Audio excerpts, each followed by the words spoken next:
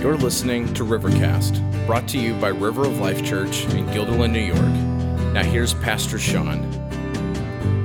Well, have you ever been have you ever had a relationship with somebody where you overestimated the value of that relationship and where you were in relation to the other person? Have you ever experienced that?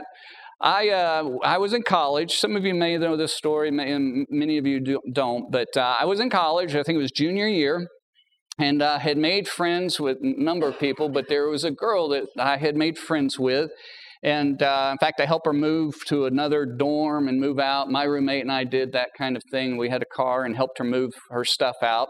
And so partway through the semester, I realized that I liked this girl, okay? My wife today will tell you, if I have something going on inside of me like that, I'm just going to tell you. I have a terrible poker face. I'm kind of what you see is what you get, for better or worse. I learned long ago, if I've got issues, I just have to get it straightened out because I can't hide it. I can't fake it. It's just going to be there. And so I remember one night, I think it was during the week, I remember going to her dorm across the campus and sitting on the steps waiting for her to come back. For some reason, I knew she was at the library sitting with a friend or whatever, and she was kind of surprised to see me, kind of like, not, what are you doing here, but oh, what is going on? And I said, hey, I wanted to talk to you. And I remember we wandered off, started walking down the pathway, and I think it started raining. I remember ducking in under some shelter at this building, and I told her that I liked her. Well, to be honest with you, I wasn't that smart at the ripe age of 20. I'm still not that smart today. I'm really thinking back. I'm not really sure that I had what I was actually hoping happened on the back end of saying that. I just, I might have done it a little better, might have taken a different strategy, a different tact, I don't know. But I got the, I just want to be friends speech. So, you know what I mean? So I put myself out there and I got the, oh no, what do we do now? You like me and I really don't like you. I just want to be friends kind of stuff. So I wouldn't say I was crushed, definitely disappointed, and wasn't really banking on that so much. I was kind of hoping there was a little more going on there too. But I realized that I completely had overestimated where I stood in her eyes. Now, end of the story is I married the girl, so we know who won that one, right? So she was a little slow on the uptake, and that's kind of the joke in my family, So there is hope for you if you've ever gotten the I just want to be friends speech. There is hope, guys, all right?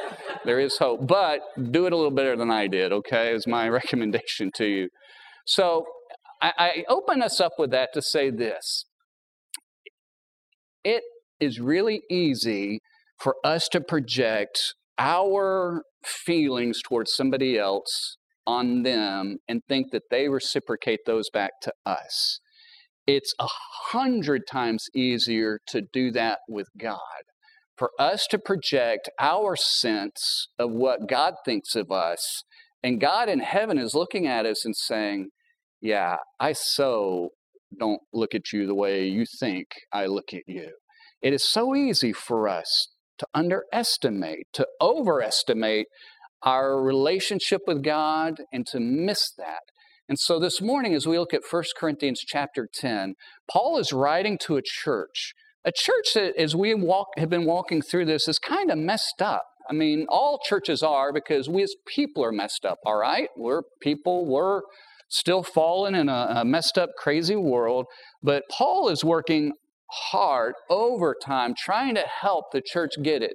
They thought that they were all good. They thought, look at us. We've got all of the gifts of the Spirit and all of this amazing stuff going on, and we're speaking in wisdom and in tongues and in prophecy, and we're so spiritual, and look, we so believe in grace that we're willing to accept people. We're above all of this stuff in the world, that God has given us freedom. I mean, there were men that were using that freedom and forgiveness to justify why they were going to see temple prostitutes. And they were accepting of idolatry and going to basically the supper dinners at the local temple, saying, well, look, Jesus saved us, we're free. There's nothing going on with those, And Paul is just like, guys, you don't get it. You think you're wise, you think you're mature. You're actually babies. You're not even to the toddler stage yet, let alone the teenager stage spiritually. So this morning, Paul is really blunt with them, and he says, look, guys, you are highly in danger of some direct discipline and punishment from God. And he uses the Old Testament to help us to get that. So I want you to turn with me, if you would, in your Bible, chapter 10 of 1 Corinthians. If you don't have your Bible, it'll be on the screen. Read with me if you would. Paul says this. He says, for I want you to know, brothers. He's writing to people that he assumes has a relationship with Jesus, that together there's brothers and sisters in Christ. He said, I want you to know, brothers, that our fathers, think Moses and Old Testament people, our spiritual fathers were all under the cloud. That's the pillar of cloud that God led Israel up out of Egypt. They were underneath that. They were the people of God. God was leading them, remember, through the Red Sea. He says, and they all passed through the sea. That's talking about the Red Sea. And they were all baptized into Moses in the cloud and in the sea. Sean, what in the world is that all about? He's using a picture saying, look, these people, as the Red Sea was parted, the Egyptian army was behind the Jews leaving Egypt, right? You remember that story. Most of you will. And as God miraculously parted the Red Sea, and they went through the sea, water, a wall of water on either side of them, and the pillar of cloud, which we know is water and rain, right, as well, was over them. Paul is saying this is a picture of baptism. It's a picture of them being immersed in this spiritual water, if you will. What he is saying is this. The guys in the Old Testament, they're just like you and me. They were people that have experienced a spiritual blessing, and yet God wasn't happy with them. Read on, and it'll start to make sense. It says, they were baptized into Moses in the cloud and in the sea. In verse 3, and all ate the same spiritual food. It's an allusion to the Lord's Supper that we're participating in this morning. And they all drank from the same spiritual drink. Here's what he's talking about. For they drank from that spiritual rock that followed them, and that rock was Christ. They were out in the desert. That's what the wilderness was. Not a lot of water. And they were about to literally be famished with water. And Moses had to go to God and say, God, what are we going to do? I'm responsible for hundreds of thousands of people, and there's no water. And God told Moses, Moses, hit the rock, and out of that rock will flow unbelievable amount of water. We discover later on that rock is a picture of Jesus, that Jesus was struck for us, and from him flowed the waters of living water for you and for me. So here's what Paul is driving to, and here's the real point that he's getting at. He says in verse 5, nevertheless, with most of them, God was not pleased, for they were overthrown in the wilderness. They died. Their bodies, they never made it into the promised land. First thing I want us to recognize this morning, that if you and I are to live a life that really knows the Lord Jesus, and we're to live a life that's even remotely honoring to him and pleasing unto him, first thing that we need to realize is that we should not confuse God's blessing with God's pleasure. We shouldn't confuse God blessing us in this life with God's pleasure, God being happy with our life. We shouldn't confuse those two things. Paul is saying, look, guys, church, you don't get it. Yeah, there's a lot of blessings that you've got in your life, and you're the people of God. We're in the family of God. But you need to be careful, because you're confusing the blessing of God with God being happy and pleased with your actions and your attitudes and your behaviors. You see, it's easy for you and for me as Christians to project our thoughts toward God. Now, I'll be honest with you, I've never had anybody come to me and say, Sean, I just know that God is so angry with me. I've had people question that. I think God's mad. Or why is all this happening? Have I done something wrong? Is God angry at me? Does he not love me? 99% of the time, everybody I meet, whether they're claiming to be Christians or not, is, yeah, God and I've got it all squared away. Everything's good. God loves me. God accepts me. Very few people, if any, have ever I can't remember one that has just said, I know that God is angry at me, and I don't care. I just let God be mad.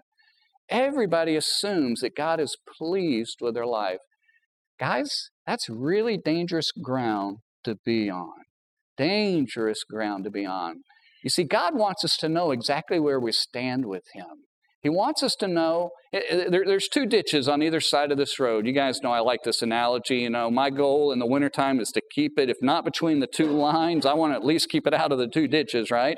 On one side of things is that the enemy would love for us, if we don't know Jesus as Lord, and if we are separated from God, and God is looking at us, and we're still accountable and responsible for our sin because we've never received Jesus' forgiveness for our sin, we've never surrendered our life to Him. The enemy wants us to think that everything's good and wants us to think that everything's right. And what we do is this: we look around and say, well, God blessed me. I've got a job. Well, I grew up in church. I believe in God. And I know that but everything's good. I'm not quite living the way I should, but it's all right. God accepts me where I am. God knows. God and I got this all worked out. Guys, you're in the ditch if that's your attitude and your mindset.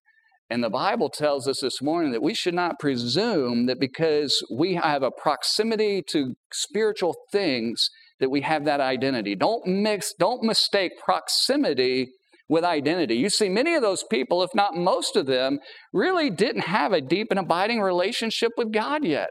In fact, we'll look at the story in just a minute, but they were still following idols in their heart. They made the mistake of equating proximity, being close to God, if you will, and spiritual things and praying and doing spiritual stuff and religious stuff, with identity, with actually being a part of the family of God. So on one hand, we're saying stay out of the ditch on one side. If you have not really surrendered to Jesus as Lord of your life, don't assume that everything's good.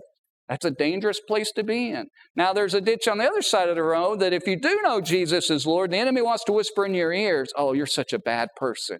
You're so guilty. Look at all the awful things you've done. Because the enemy wants to beat us down and to keep us living in shame and guilt. Because, guys, the reality is when you know Jesus is Lord, God has accepted you, not on the basis of your goodness.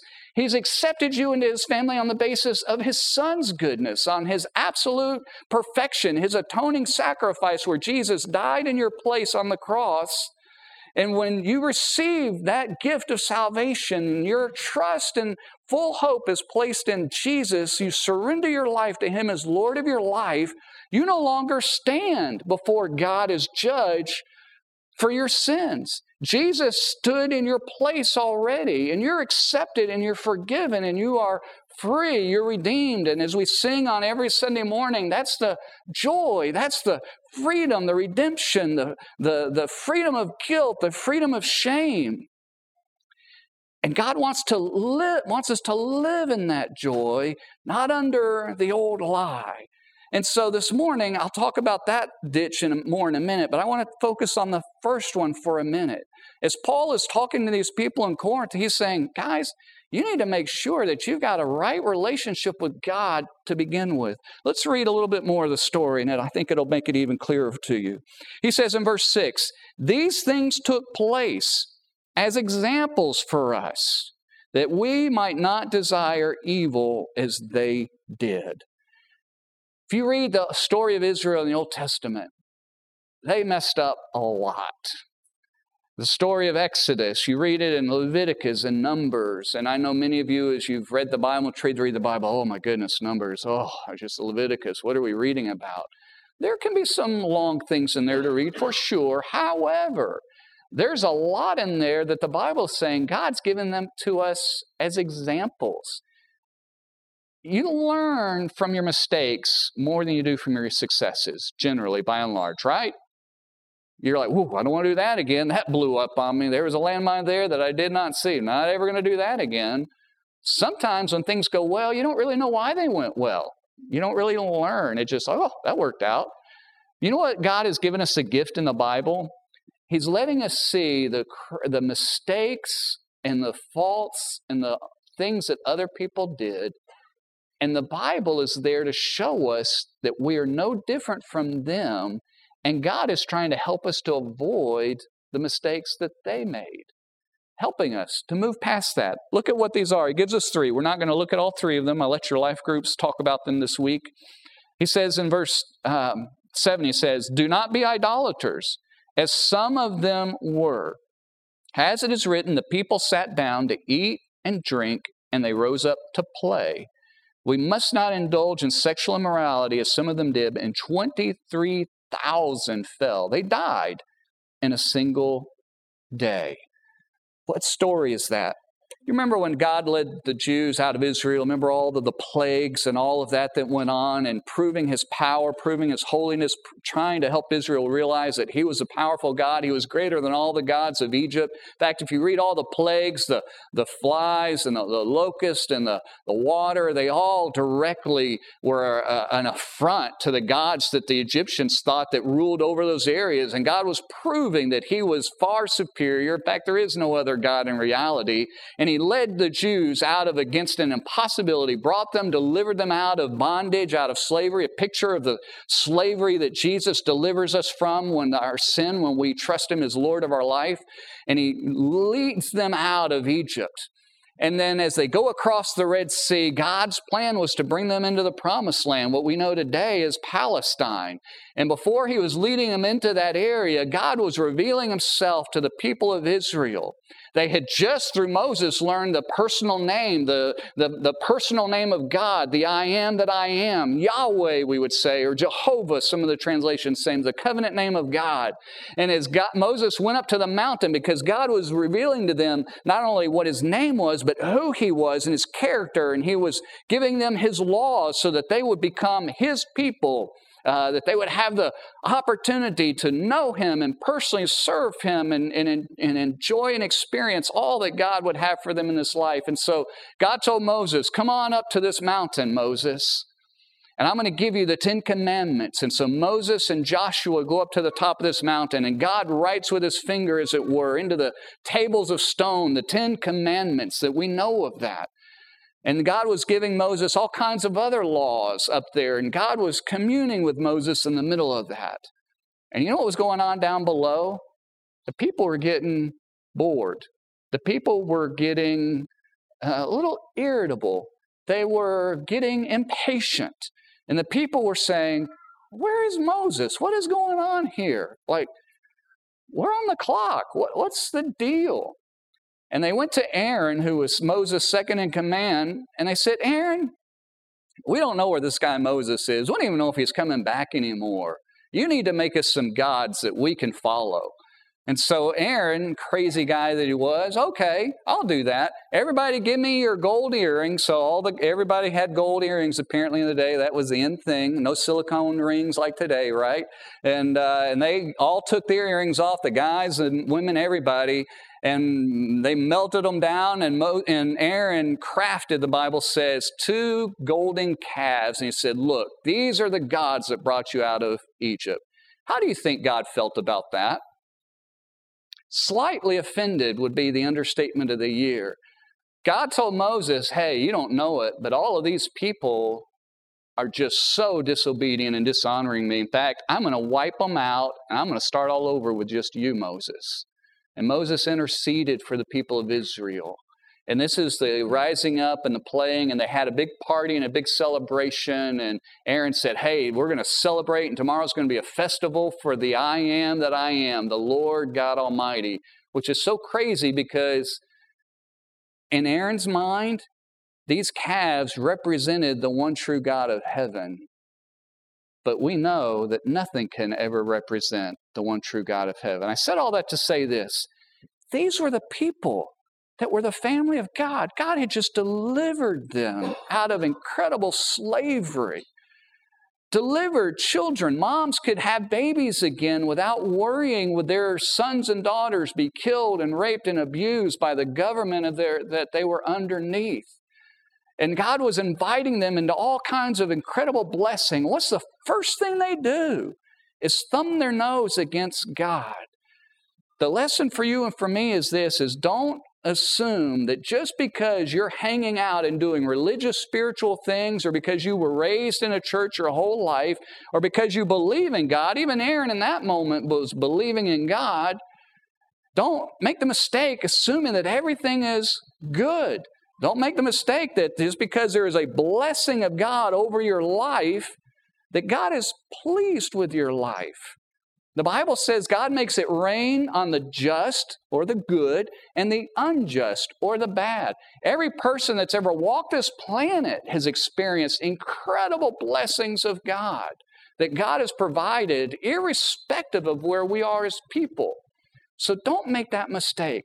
So I want to challenge you, if you have never consciously in your heart surrendered your life to Jesus, to say, I want you to be Lord of my life, there is something drastically missing in your life. You may know about God, you may even have a belief in God, but you're not in a saving relationship with the God of heaven. Think about it this way. Let's say there's a young couple that want to get married, and they want to do it right.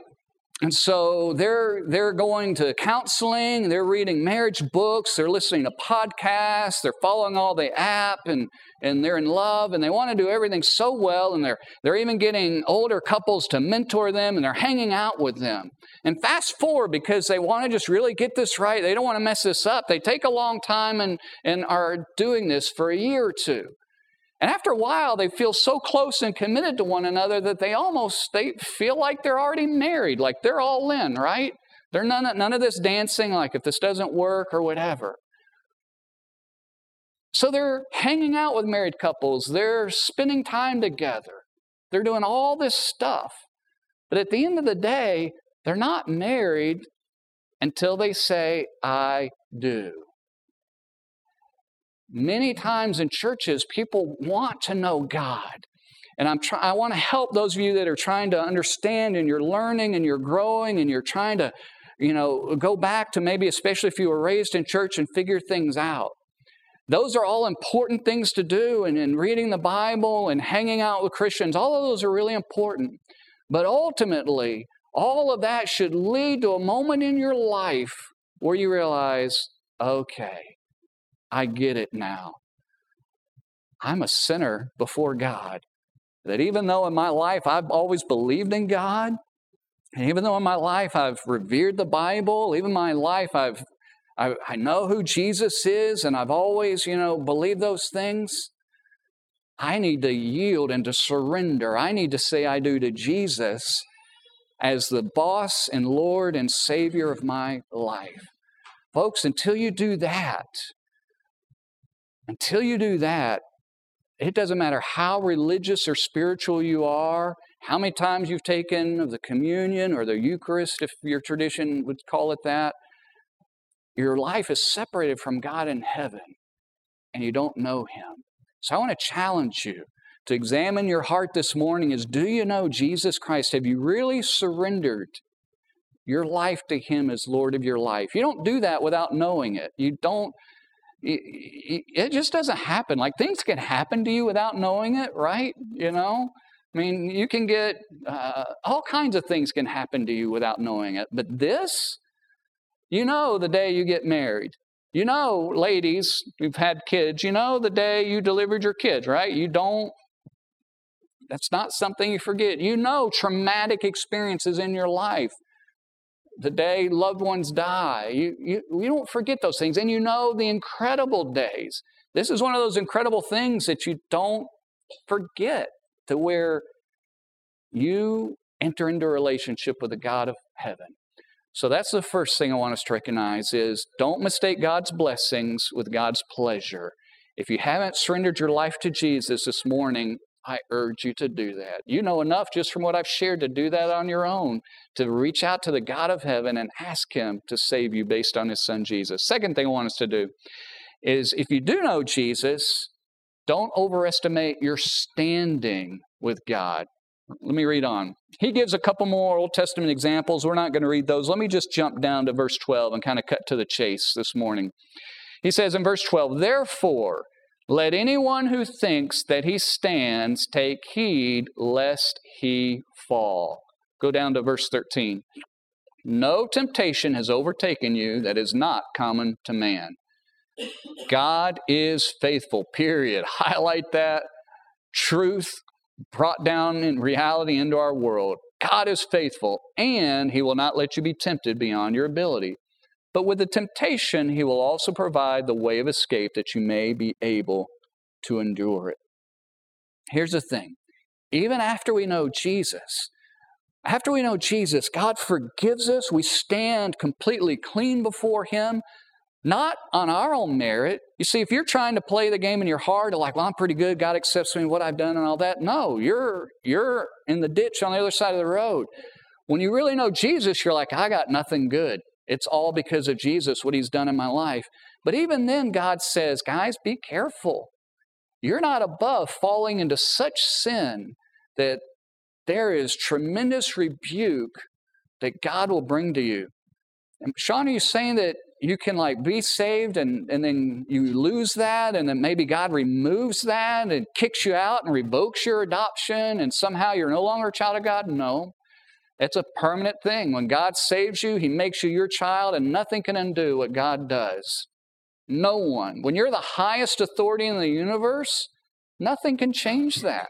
Nothing. And God makes us His child, the Bible says. He adopts us into His family. We are forgiven. It is a done deal, sealed in the blood of His Son, Jesus, paying the atoning sacrifice for our sins. However, just like a child, just like you did with your mom and dad, when you messed up, most of you, your parents loved you. That's what it should be, a mom and a dad. Just because your kid screws up royally doesn't all of a sudden change that relationship. But it sure affects it negatively, doesn't it? I can remember some things that I did that my dad would be angry at me, rightfully so. Lying, stealing, whatever. And God is telling us this morning, guys, is don't be so smug as a Christian follower of Jesus to think that can't happen to you. He says, let you who think you stand, take heed, pay attention, watch out, lest you fall into these temptations and into these sins. He says, there's no temptation coming onto you that is unique to you. That should be an encouragement to us. That every temptation that you and I face, none of them would we say, oh, I'm the only one who's ever gone through this. All of us have gone through these. All of us. And so as Paul is writing to the church was struggling with idolatry. They were struggling with sexual sin. They were struggling with pride. They were struggling with spiritual pride at the highest level. And Paul is like, look, you guys are in danger here, some judgment of God. People died in the Old Testament because of this. And so he tells us as Christians, as followers of Jesus, that our actions and behavior and our attitudes as we live after Jesus really matter. And he gives us a verse in the middle as an incredible promise and hope. I know what it's like to be in the middle and struggling with sin and just feel like you're hopeless, like, God, here I am, the 20,000th time I'm confessing this. When will I ever learn? And just truly, genuinely wanting to grow. And it's like, am I ever going to graduate from this thing? Am I ever going to get to the point where I'm pleasing you? And being sincere in that. And then fast forward a week or a month or a day later, and all of a sudden I'm like, oh, and being pulled into that again. Here's what Paul's telling us, two truths to help encourage you and me in that world. He says, one, realize that God is faithful. See, the faithfulness of God is what you and I as Christians should hold on to, hold dearly. That we know that after we've received Jesus, that we're not perfect. It's okay. Let me say it this way. It's not okay, but it is okay. Can you track with me? It's not good that we're in sin. We should never just blow it off like, well, it doesn't matter. But at the end of the day, we're not losing our soul. God has forgiven us and accepted us, and we stand right before Him. And out of that strength, we need to rely on the faithfulness of God that says, God still loves me, even when I'm wrestling with sin in my life. That God is faithful, even when I'm not faithful, even when I'm faithless, that the God of heaven, He is so faithful. In fact, He's the only entity, the only thing in the universe, if I could say thing, the only being in the world that is 100% faithful, 100% of the time, will never let us down ever. He's faithful. And because of His faithfulness and because He superintends and rules over the affairs of all of the race of the world and all of the universe, He makes sure that whatever temptation that you and I are falling into, struggling with, that He provides an escape route through it. He always provides an escape hatch so that you and I might be able to bear up underneath it, might be able to endure it. So the two sides of this is for you and I to live a life that honors and pleases the Lord Jesus, means you and I trust the faithfulness of God.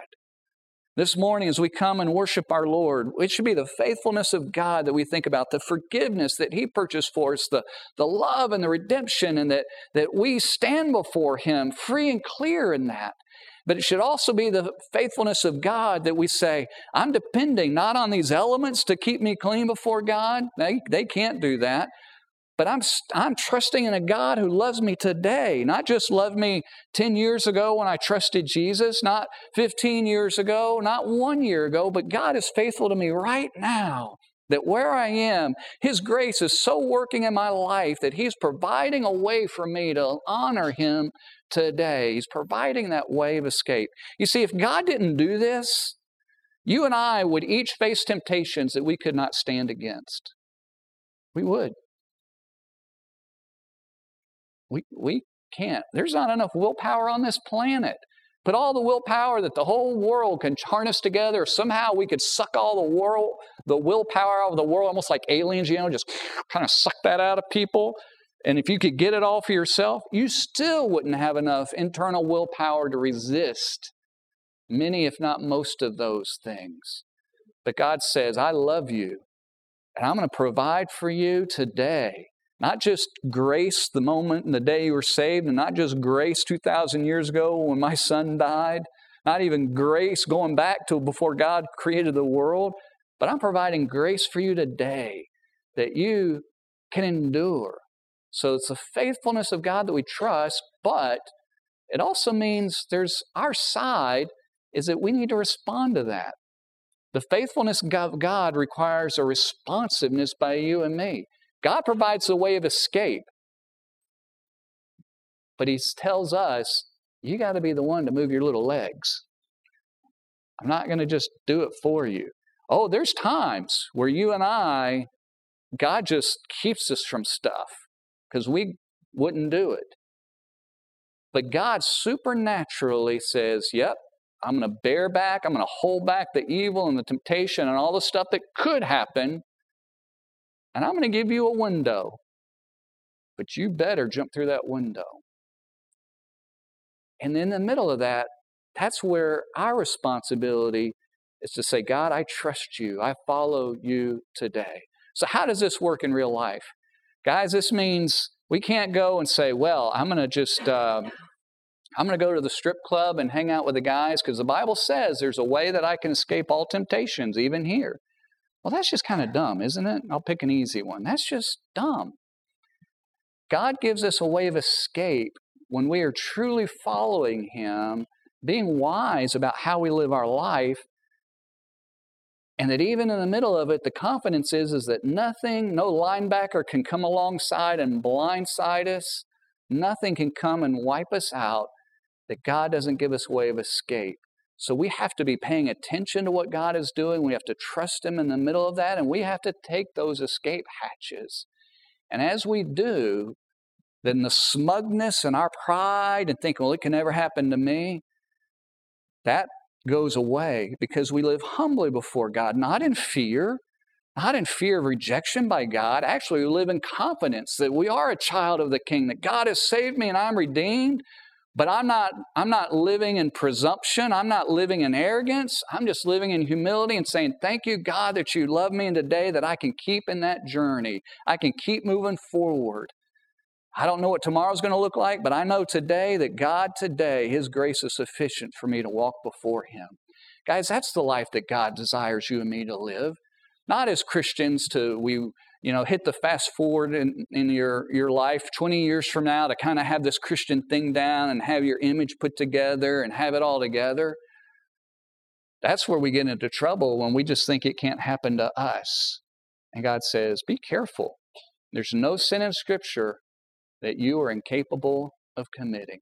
So I want to challenge you this morning as we worship our Lord together today, that as we participate in these elements, the juice being the representative of the blood of Jesus, the bread as a representative of a picture of his body that was broken for us. I want us to worship and honor him today. And the two things I want to challenge you with is do you know the Lord Jesus? Have you really surrendered your life to him? If you have, then we invite you to participate in this and to remember and to be grateful for the God who loves you and saved you. This morning, it's meant to be a kind of a reminder, an experiential reminder of what Jesus did for us. And if you do know Jesus, are you living today honorably before him? And are you trusting his faithfulness? Guys, God is so faithful in our life. Nothing can touch us. We're untouchable in terms of something that would just completely undo us, annihilate us, that we would lose everything. God says, I got this. I'm faithful, but you need to trust me. You need to turn to me. You need to take that way of escape and trust me. As your Savior and your Lord, I've got you. So this morning, where are you in these two areas? Our worship team's going to come up, and I want to lead us in a time of just thinking through those things. If you've never really received Jesus, surrendered your life to him, this morning, as our team sings, I want to challenge you to do that. Seriously, in the surrendering of your heart, where you are all in with him. And God, you say, I'm all in. I'm done playing games. I'm done trying to convince myself that I've always had this Christian thing down, that I'm just kind of renewing and building my faith. Guys, a Christian faith is not like going to college where you just learn and kind of figure things out and grow. You don't ease your way into it. Yeah, you learn, but somewhere along the line, you got to jump into the deep end and say, God, I'm all yours. I surrender to you. If you haven't trusted Jesus, I encourage you now to do that. And if you have, worship him. Thank him for his faithfulness.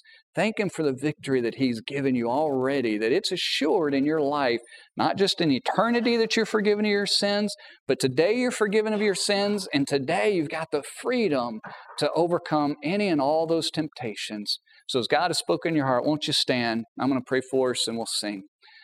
Lord, we're grateful for Jesus. Thank you for his grace, for his love. Father, as we remember that you sent your son Jesus as a perfect sacrifice, paying the penalty. As we look and think about the cross, we deserved that. We deserved your full wrath. We deserve full punishment. And your son Jesus received it all on our behalf. God, I pray that every man, woman, child would know you, would fully surrender to you. But Lord, I also know that I can't do that for anyone. It's a commitment that each must enter into as you draw them to you. And so, Lord, I pray that your Holy Spirit would convince and convict of sin, of righteousness, of judgment to come. Lord, would you change hearts through your Son this morning, I pray. And Lord, for all of us, I pray that you would encourage us in the freedom and the joy and the love and the life that we have, free, forgiven, and the confidence that we can have knowing that today you're giving us the ability to walk with you and to live a life that is true life change. Lord, help us to not take that for granted, to not live in fear, but to live in humility and in confidence before you. Thank you for your faithfulness. In Jesus' name we pray. Amen. Thanks for listening to Rivercast, brought to you by River of Life Church in Guilderland, New York. Visit us on Sundays at 10 a.m. or online at riveralbany.com.